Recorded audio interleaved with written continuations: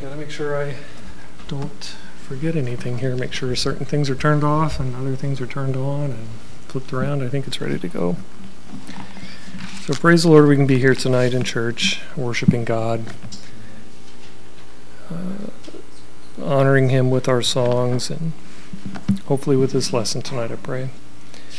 Tonight we're back in Colossians. We've had a couple weeks break here with the Thanksgiving holiday and Brother Stedman coming from BWM to present that work to us, and what a blessing that was each of those times for each of those things. So we're going to get back in Colossians here and make a little bit of progress. We're in Colossians chapter 4 and let's just go ahead and start with verse 2, and we'll read down through verse 4. Colossians 4:2. Continue in prayer and watch in the same with thanksgiving, withal praying also for us that God would open unto us a door of utterance to speak the mystery of Christ, for which I am also in bonds, that I may make it manifest as I ought to speak. Let's pray. Heavenly Father, we thank you for our time here tonight, to be able to come here, to study into your word, Lord, to see what you have for us. I pray that you'd help get me out of the way and let your word go forth. Your Spirit do its work. We pray this in Jesus' name. Amen. You may be seated. So, since we've been out for the last 2 weeks, I just want to go over kind of a brief summary of what we've looked at so far, which has basically been verse 2, and it's been segmented down pretty far. Today we're going to make more progress. We're going to actually, Lord willing, be able to get through 2 verses tonight instead of just 2 words. So we'll keep rolling along here. So summary verse 2, Paul's further instructions to the Colossians. We're kind of in this section where we had seen how husbands and wives are supposed to interact with each other, how fathers are to interact with their children, how children are to obey their parents, how employers are supposed to treat their employees, how employees treat their employers. All of these things, and these are further instructions that are coming along here. And Paul starts out that verse 2 with continue in prayer. And the idea here is that you're constantly ready to pray. It's not that you're always praying, such that there's nothing else that goes on in your life, but you're always ready to pray. And part of that is that your sins are confessed, right? I mean, God's not going to hear you if you got some unconfessed sins out there that are dangling right in front of your face. The world talks of skeletons in your closets. Your sins are more open than skeletons in the closets of the world, so open to God in that sense. So confess your sins to God, and this constantly ready to pray, make it a habit. Right? You're ready. This is something you're known. It's just a habit, one of those good habits that you can form. And in prayer, we'll talk more about this tonight here, but be specific. And that's the topic of tonight's lesson. Be specific. I'm not sure if I threw it up on the webpage, or on the stream there. So the point B is going to be specific in your prayer. Not just saying that you're sending or saying prayers for somebody, right? You're sending somebody prayers. That's one of those statements you find on social media. I'm sending you prayers. I'm saying prayers for you. Or I'm saying prayers. And this being in a generic sense. Now, God wants us to be specific in our prayers. Specifically, pray for people. Pray for situations to be resolved in a particular manner. For health and healing. For spiritual growth and development. All of these things, but make it specific. And certainly not this new age good vibe stuff, like somebody is sending you good vibes. What does that mean? Do you even know where that comes from? That's a new age term. You call yourself a Christian and you use that sort of terminology, you need to understand where that comes from. And years ago, we've done a whole study on the new age movement, and I think is it Brother Kent Hovind calls it the New Age movement. It rhymes with sewage, if I recall correctly. Or the magic, like mysticism out there, sending juju, good juju. What is juju? It's all hocus pocus, make-believe. This is not what God wants. These are not godly characteristics and things to be doing that Christians should partake in. So as we'll see shortly, it's proper to pray to God for someone and be specific about it. The next couple words in the verse here, verse 2, and watch in the same. Be alert to the needs of others and looking for opportunities to pray. So you need to be aware of your surroundings. You need to be aware of those that are around you and their needs, and look for opportunities to pray. And the third part of that verse, with thanksgiving, that you're always grateful for the grace and mercy that God gives, never taking it for granted, and being humble towards God. God is not your reservoir of grace that you can draw on whenever well, he is in a sense, but not on your terms, right? It's on his terms that you call out to him. So part D, be specific in your prayers. Verse 3 says, withal praying also for us that God would open unto us a door of utterance to speak the mystery of Christ, for which I am also in bonds. So Paul here, we can consider him as a missionary, one commanded to take the gospel to the Gentiles. Maybe might consider him the prototypical missionary, one called by God directly to go minister to the Gentiles, to go take the gospel, to go start a church, to raise up pastors and teachers, to keep the work continuing, and then move along, start another church. Establishing a church, training up those who can teach also, and then doing it again. So not unlike the missionaries visiting our church that we've had the privilege of being able to meet over the years here,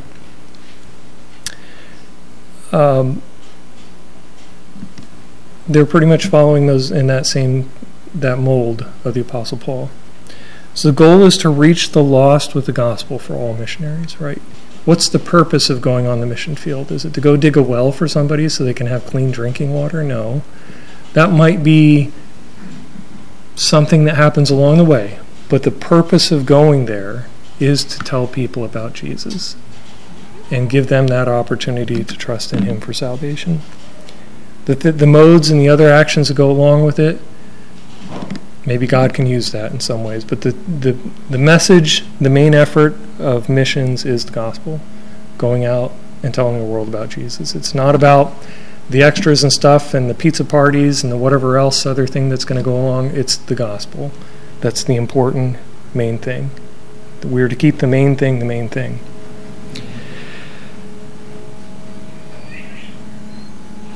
The goal is to reach the lost with the gospel, establish a church, train men to take over the work, and to move on and start another one. So his letter here to the Colossians serves multiple purposes that we could look at. And this is not an exhaustive list by any means, but Paul's writing here to encourage them and to tell them that the Colossians have been an encouragement to him. So there's this mutual encouragement that the Colossian believers have between Paul. Paul is encouraged by them, and they are encouraged through this letter by the Apostle Paul. To also confirm the teachings about the Godhead and the sufficiency of Christ. A big part of it is warning about false teachers and doctrine. We've looked at Gnosticism, asceticism, philosophy, mysticism. The roots of some of these things that we talked here of good vibes and juju, it comes from this mysticism, all these sorts of things. This false gospel, false hope that the world wants to give. There is no hope for this world other than Jesus Christ. There is none. And then also illustrating Christian living and living for the Lord and not for yourself. But where Paul is at this time, he wrote this letter under house arrest in Rome. That's what we need to remember here. What is Paul's situation? He's not a free man at this time. He's not able to come in and go out and do as he pleases and freely preach the gospel as he had early desired to do and earlier had done.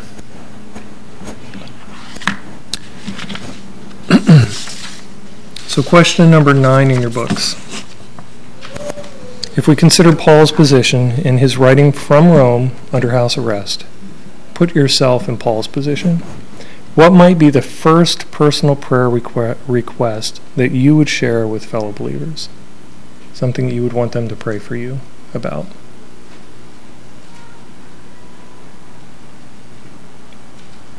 Anybody? Released from the arrest. Right, to be released from his prison here, right? He wants to be able to get out there and continue to tell people. But as we read, I believe in the book of Acts and elsewhere, that he's able to minister to the house of Caesar. through all of this in his captivity. So God had a purpose for him at that point to use him in that particular instance to minister to those people. And while the world might look on this situation as, wow, he's in prison, he's under house arrest, or whatever the terms and conditions there were for him there, that God was still able to use him and see his purposes accomplished. So another thing here too is, maybe it's the simplistic thing of saying that, yeah, maybe he wants to be released from prison. Is that somewhat selfish? Well, not necessarily. But you want to do what is God's will. If God's will is for you to be in that prison, in that circumstances, to be incarcerated at that time, then you're in God's will. Work in it. Let him work through you. So one of Paul's other personal prayer requests, it's not like he wasn't just praying for others. Here he's specifically calling out that he's asking for the Colossian believers to pray for us. He and, I believe, Timothy and the others that were with him, to pray for him that God would pray for us, that God would open unto us a door of utterance for which to speak the mystery of Christ. So this is what he's asking to be done. He wants God to give him an opportunity to spread the gospel and share the gospel. Now, from a personal side of things, that was question number 9 here. Paul would, typically you would think he would want to ask to be released from prison. Paul's not above asking for things to benefit him personally, himself, and the one that we can point to specifically here is 2 Corinthians chapter 12. And a little bit of, if you want to turn over there real quick, just a little bit of a side note on this. When I was at Oregon State working on my graduate degree, had the opportunity to read lots of different papers and dissertations and all the rest. But there was one that I really keyed in on. This man's work I ended up following for part of my research. And what I found striking in reading through just dozens of dissertations and things, I would always gravitate toward the acknowledgement sections. And, who are these people acknowledging in their dissertations? When you go to grad school, you can't do it alone. You have a lot of support from your family. You have a lot of support from your church family here, as I did, and of course all the people that are at the university as well.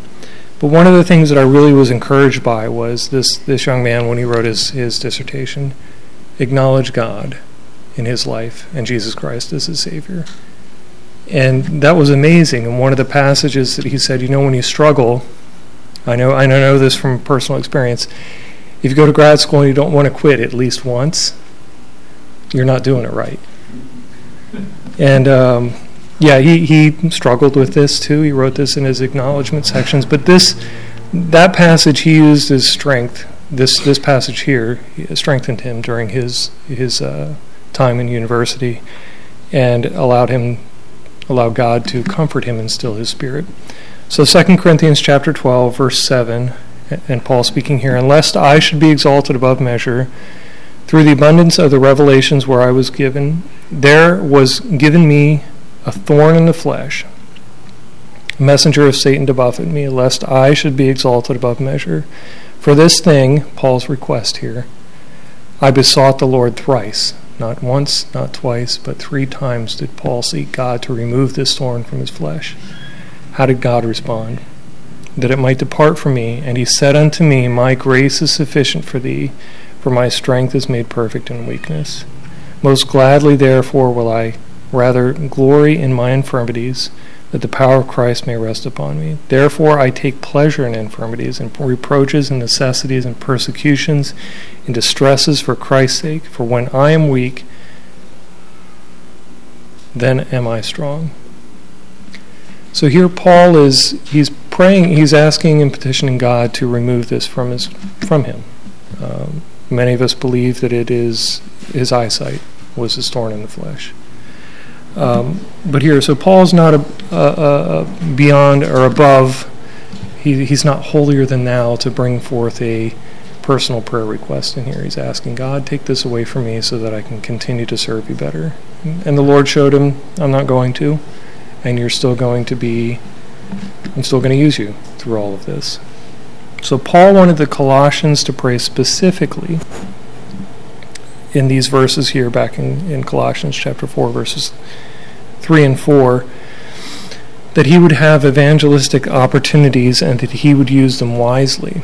Right? We can pray for opportunities to witness, but we should also pray for the wisdom in those opportunities, right? We can have the opportunity show up, and we can be completely in the flesh, use our wisdom and our argumentation and our apologetics to try to argue somebody into believing in Christ, right? That's proverbially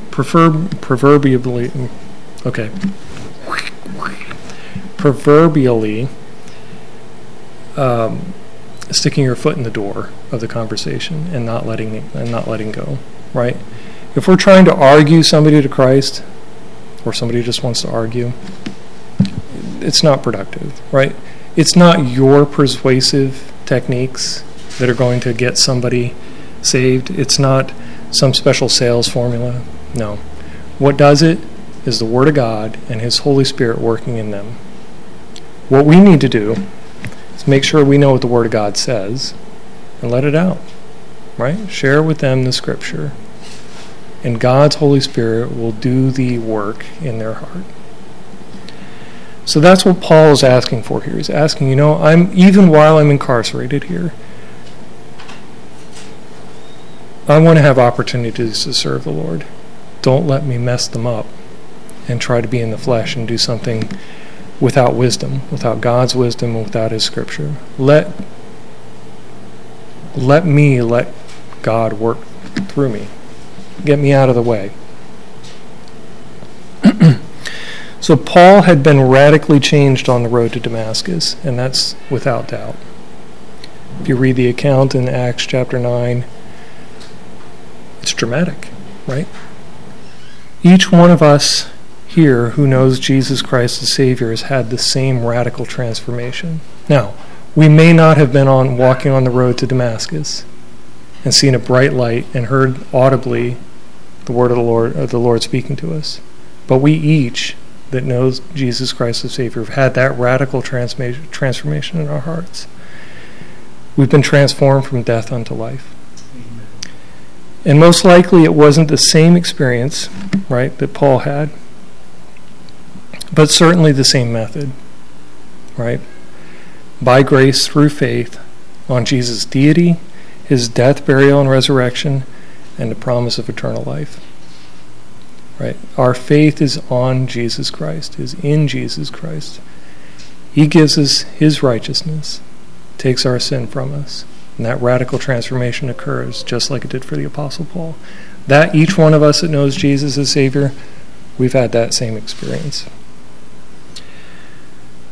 Now the verse here in verse 4, Colossians chapter 4, that I may make it manifest. What is this it? Well, we go back to the it being here is the mystery of Christ. What is the mystery of Christ? So this word, what I can say here is this word's found 27 times in the New Testament, translated mystery or mysteries. But this mystery, now consider that Colossians has been talking about, in Paul's letter to the Colossians, he's been addressing philosophies and Gnostics and all of this other mysticism type sort of things. This mystery of Christ is not something Gnostic. It's not hidden in the Gnostic sense. After all, the Gnostic elect are the insiders, if we recall back to some of those teachings here, the keepers of knowledge, and then you have another group, there are two groups, the elect, those that have the knowledge, or the keepers of the knowledge, and the hearers, they're the ones that are trying to get into the in club, right? You got this elite club over here called the elect. They know everything, but they're not going to let you in. You got to know all this little secret knowledge. It's not the same. The mystery of Christ is not the same. In the case of the Gnostics, they are people, right, that are holding this so-called knowledge. They're not God. and these people say they have special knowledge of the divine and are withholding that knowledge from others. For what purpose? Why are they withholding this knowledge? Well, I believe it's for power and control. They're trying to control the lives of these hearers to make them serve them and do other things for them. So the Greek word here, we already talked about that, 27 times found in the New Testament. But in Deuteronomy 29:29, we find out about the secret things. Does God have things that we don't know? And that's the obvious answer is yes. Many things that we don't know. We're not going to know them all now. And on the other side of eternity, when we're in glory, are we going to know them then? I can't tell you. I don't know. But God is an infinite God, and we're a creation. So I would lean on the side of saying, no, we're not going to know everything that God knows in eternity. We'll know what we're supposed to know. And we can rest in that, and we'll be in the presence of the Lord. So that's going to be the best part. So Deuteronomy 29:29, the secret things belong unto the Lord our God, but those things which were revealed belong unto us and our children forever. So there are secret things, and they belong to the Lord. But there are things that have been revealed. Now, is the mystery of Christ, is that something that's been revealed? Now it has been. Yes, obviously. So the mystery of Christ, however, is knowledge that God possesses and has made known, albeit in veiled form, since the beginning. Right? This has not been something that's completely hidden and separated from mankind until Jesus pops on the scene. No. Since the beginning, that God himself were to redeem the world from sin and death. The mystery of Christ. Where do we find the first instance of this veiled mystery? Genesis 3:15, and I, the Lord speaking, will put enmity between thee, being the serpent, and the woman, and between thy seed and her seed. It shall bruise thy head, and thou shalt bruise his heel. And then we find, too, also in more than 300 Old Testament prophecies of the coming Messiah, which could only have been fulfilled by Jesus of Nazareth. And here we understand that the Greek word translated Christ is the same word referred to as Messiah in Hebrew. So this mystery, while not clearly manifested from the beginning, has been veiled. The types of Christ are seen throughout the Old Testament. Prophecies of his coming, yes, are there.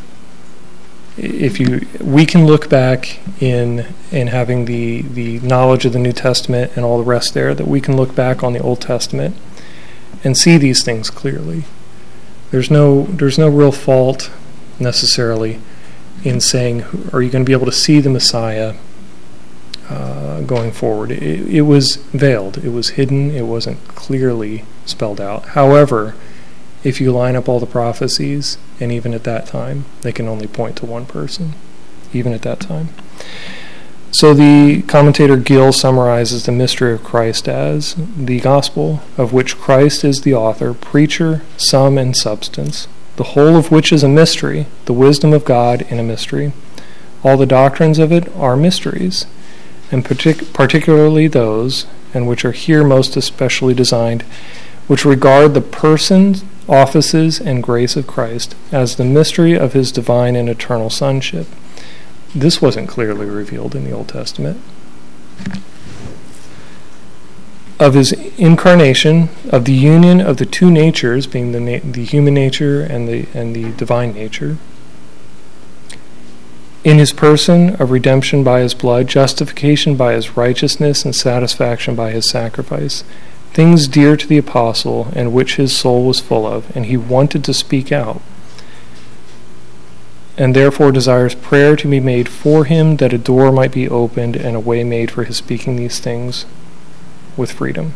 So there's mysteries here, and the primary mystery is the gospel, the good news that Jesus Christ, God in the flesh, came, died on the cross, and rose again, offers forgiveness of sins to the world freely to those who call upon him. All right, so question number 10 in your books. Why are most prayer requests at a typical prayer meeting about physical needs instead of spiritual needs? Fitting that tonight is our Wednesday night prayer meeting. We find that question from the book is that it wonders why our prayer requests are about physical needs instead of spiritual needs. Anybody have a thought on that?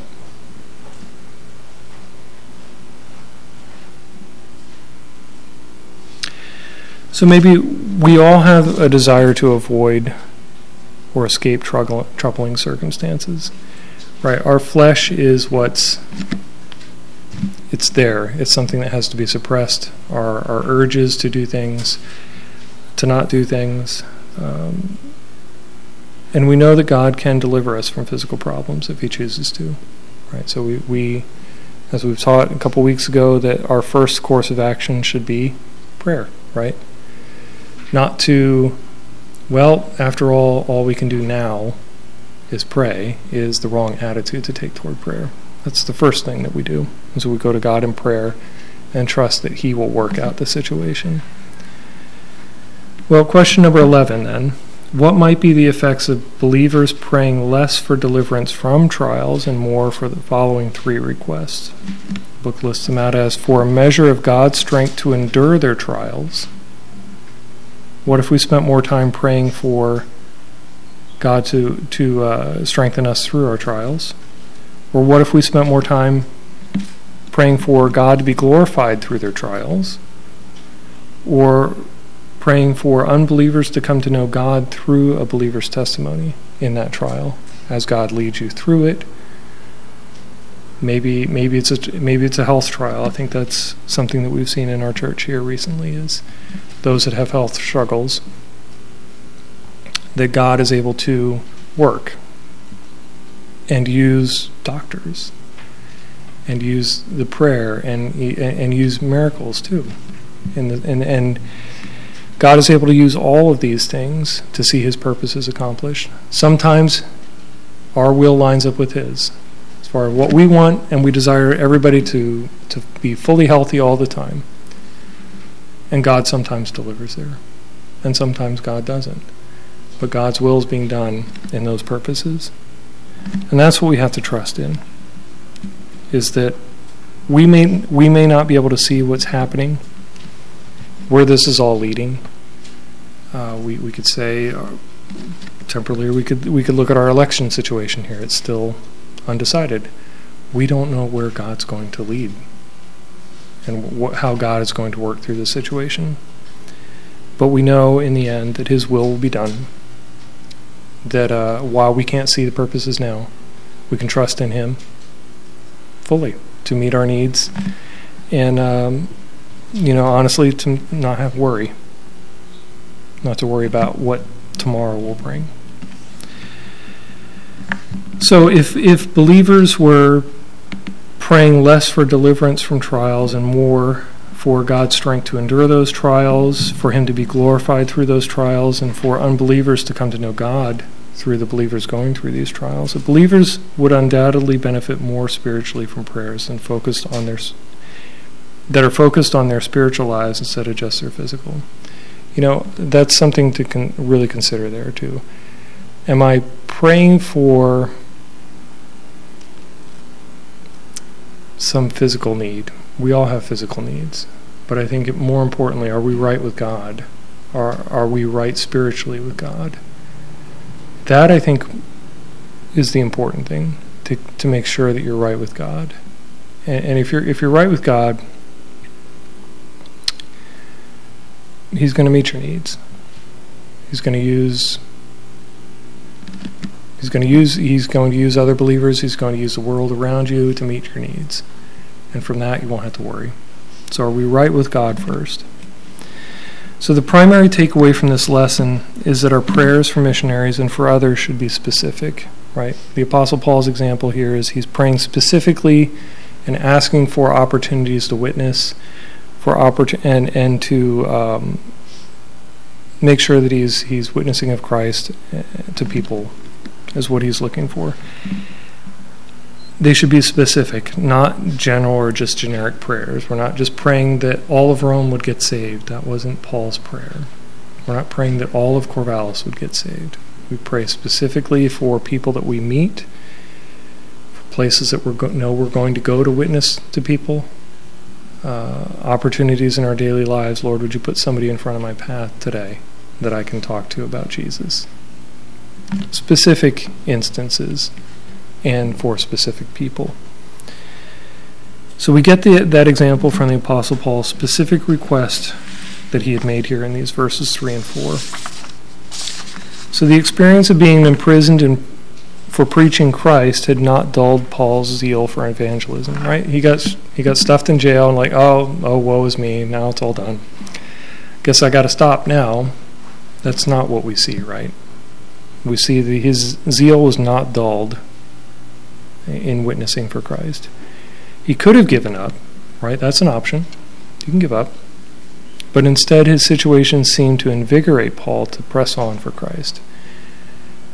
Right? One door closed over here. There's another one over here that I can walk through and continue on for Christ. The final door of death's door has not closed yet for the Apostle Paul. He wanted to keep pressing on for the cause of Christ. In the book of Romans, Paul wrote in Romans 1:15, I am ready to preach the gospel to you that are at Rome also. When he wrote that, he was ready. Did he know that God was going to use him in the circumstances that he did? He's ready. I'm going to preach the gospel to you guys at Rome. Ready to go. And he's there, but not under his terms. He's there under someone else's terms now. He's in bondage. But he's there. And he's still ready to preach the gospel. He could have not known then that he would preach the gospel in Rome, but while under house arrest. And God's ways may lead us too down unexpected paths to opportunities for witnessing. Maybe you're late one day, and you end up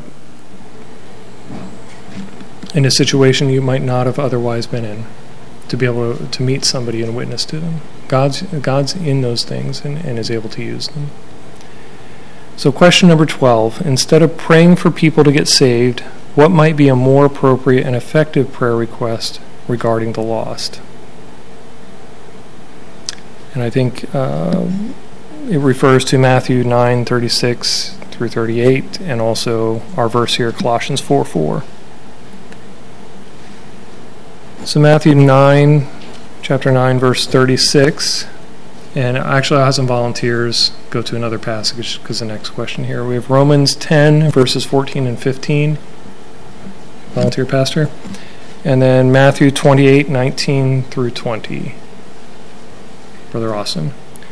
Okay, so question number 12. Instead of praying for people to get saved, what might be a more appropriate and effective prayer request regarding the lost? Matthew 9, 36 through 38 reads, But when he saw the multitudes, he was moved with compassion on them, because they fainted and were scattered abroad as sheep having no shepherd. Then saith he unto his disciples, The harvest truly is plenteous, but the laborers are few. Pray ye therefore the Lord of the harvest that he will send forth laborers into his harvest. In Colossians 4:4, a verse that we're talking about tonight, that I may make it manifest as I ought to speak. So instead of praying for people to get saved, what might be a more effective prayer request, more specific prayer request?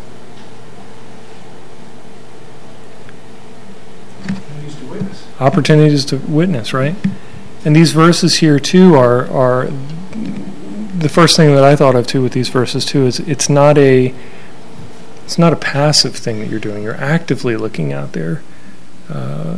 We have a song that in our hymnal it says, "Go out and bring them in." You want to go out and find people. They're not just going to come necessarily. Now, sometimes they might, but not necessarily come and knock on your door and ask you how to get saved. You're going to have to go out and seek them. Go out and seek the lost. Question number 13. And Pastor, would you read Romans 10 verses 14 and 15?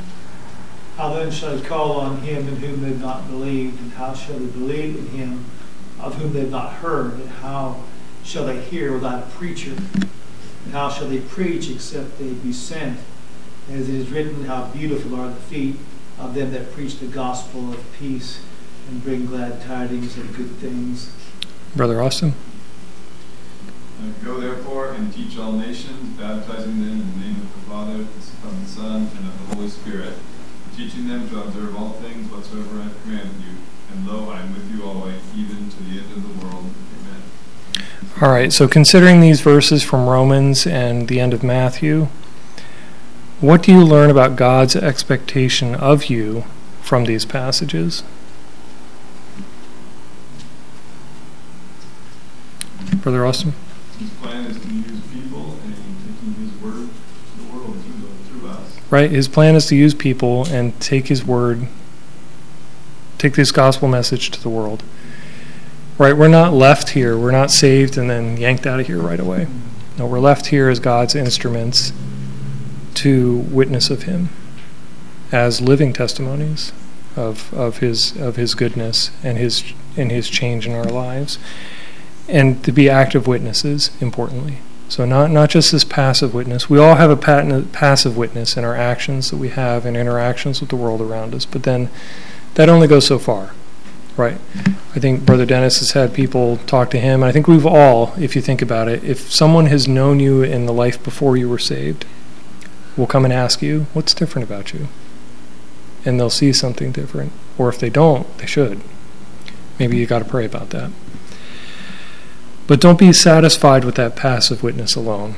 These verses encourage us to go out and be active witnesses. May be difficult in these days, but there's still a way to do it. As Paul, we may be burdened by the bondage of COVID and restrictions on things, but the Apostle Paul was bound in under house arrest, whether it be in chains or not, but still found a way to continue to witness. So Paul wanted to make the best of each evangelistic opportunity by communicating the gospel clearly and faithfully, and that's what his specific prayer request was. He realized he was God's witness at that particular place and that time to that group of people. We should realize we're that witness of God's greatness and God's gospel to this town, to our friends, our neighbors, our co-workers, and those that we meet on a daily basis. Paul didn't want to miss that opportunity, neither should we. And he asked people to pray for him specifically in that regard. We should pray for each other in regard of witnessing and evangelism and the rest. Let's not miss the opportunity to pray for others and witness the truth of the gospel. Right? We have a limited amount of time here on this earth. Let's make the best of it. Live for God now. That's the important thing. All right, let's go ahead and pray. Heavenly Father, we thank you for this evening, for this study. Lord, for the example of the Apostle Paul and his specific prayer requests that we've looked at tonight. Lord, help us to be more focused in our prayer life, to be specifically petitioning you and thanking you for things that you've done. Lord, in our prayer life as well. Give us opportunities to witness here, even in these days of restrictions and meetings and all the rest. Lord, that there are still people out there, regardless of the situation of the world, that need to be saved. Help us and give us opportunities. Place people in our paths in our days to witness to, have that answer ready for them. Have the gospel message ready for them when you give us those opportunities. Pray that you would just use this word and continue to grow us. In Jesus' name we pray. Amen.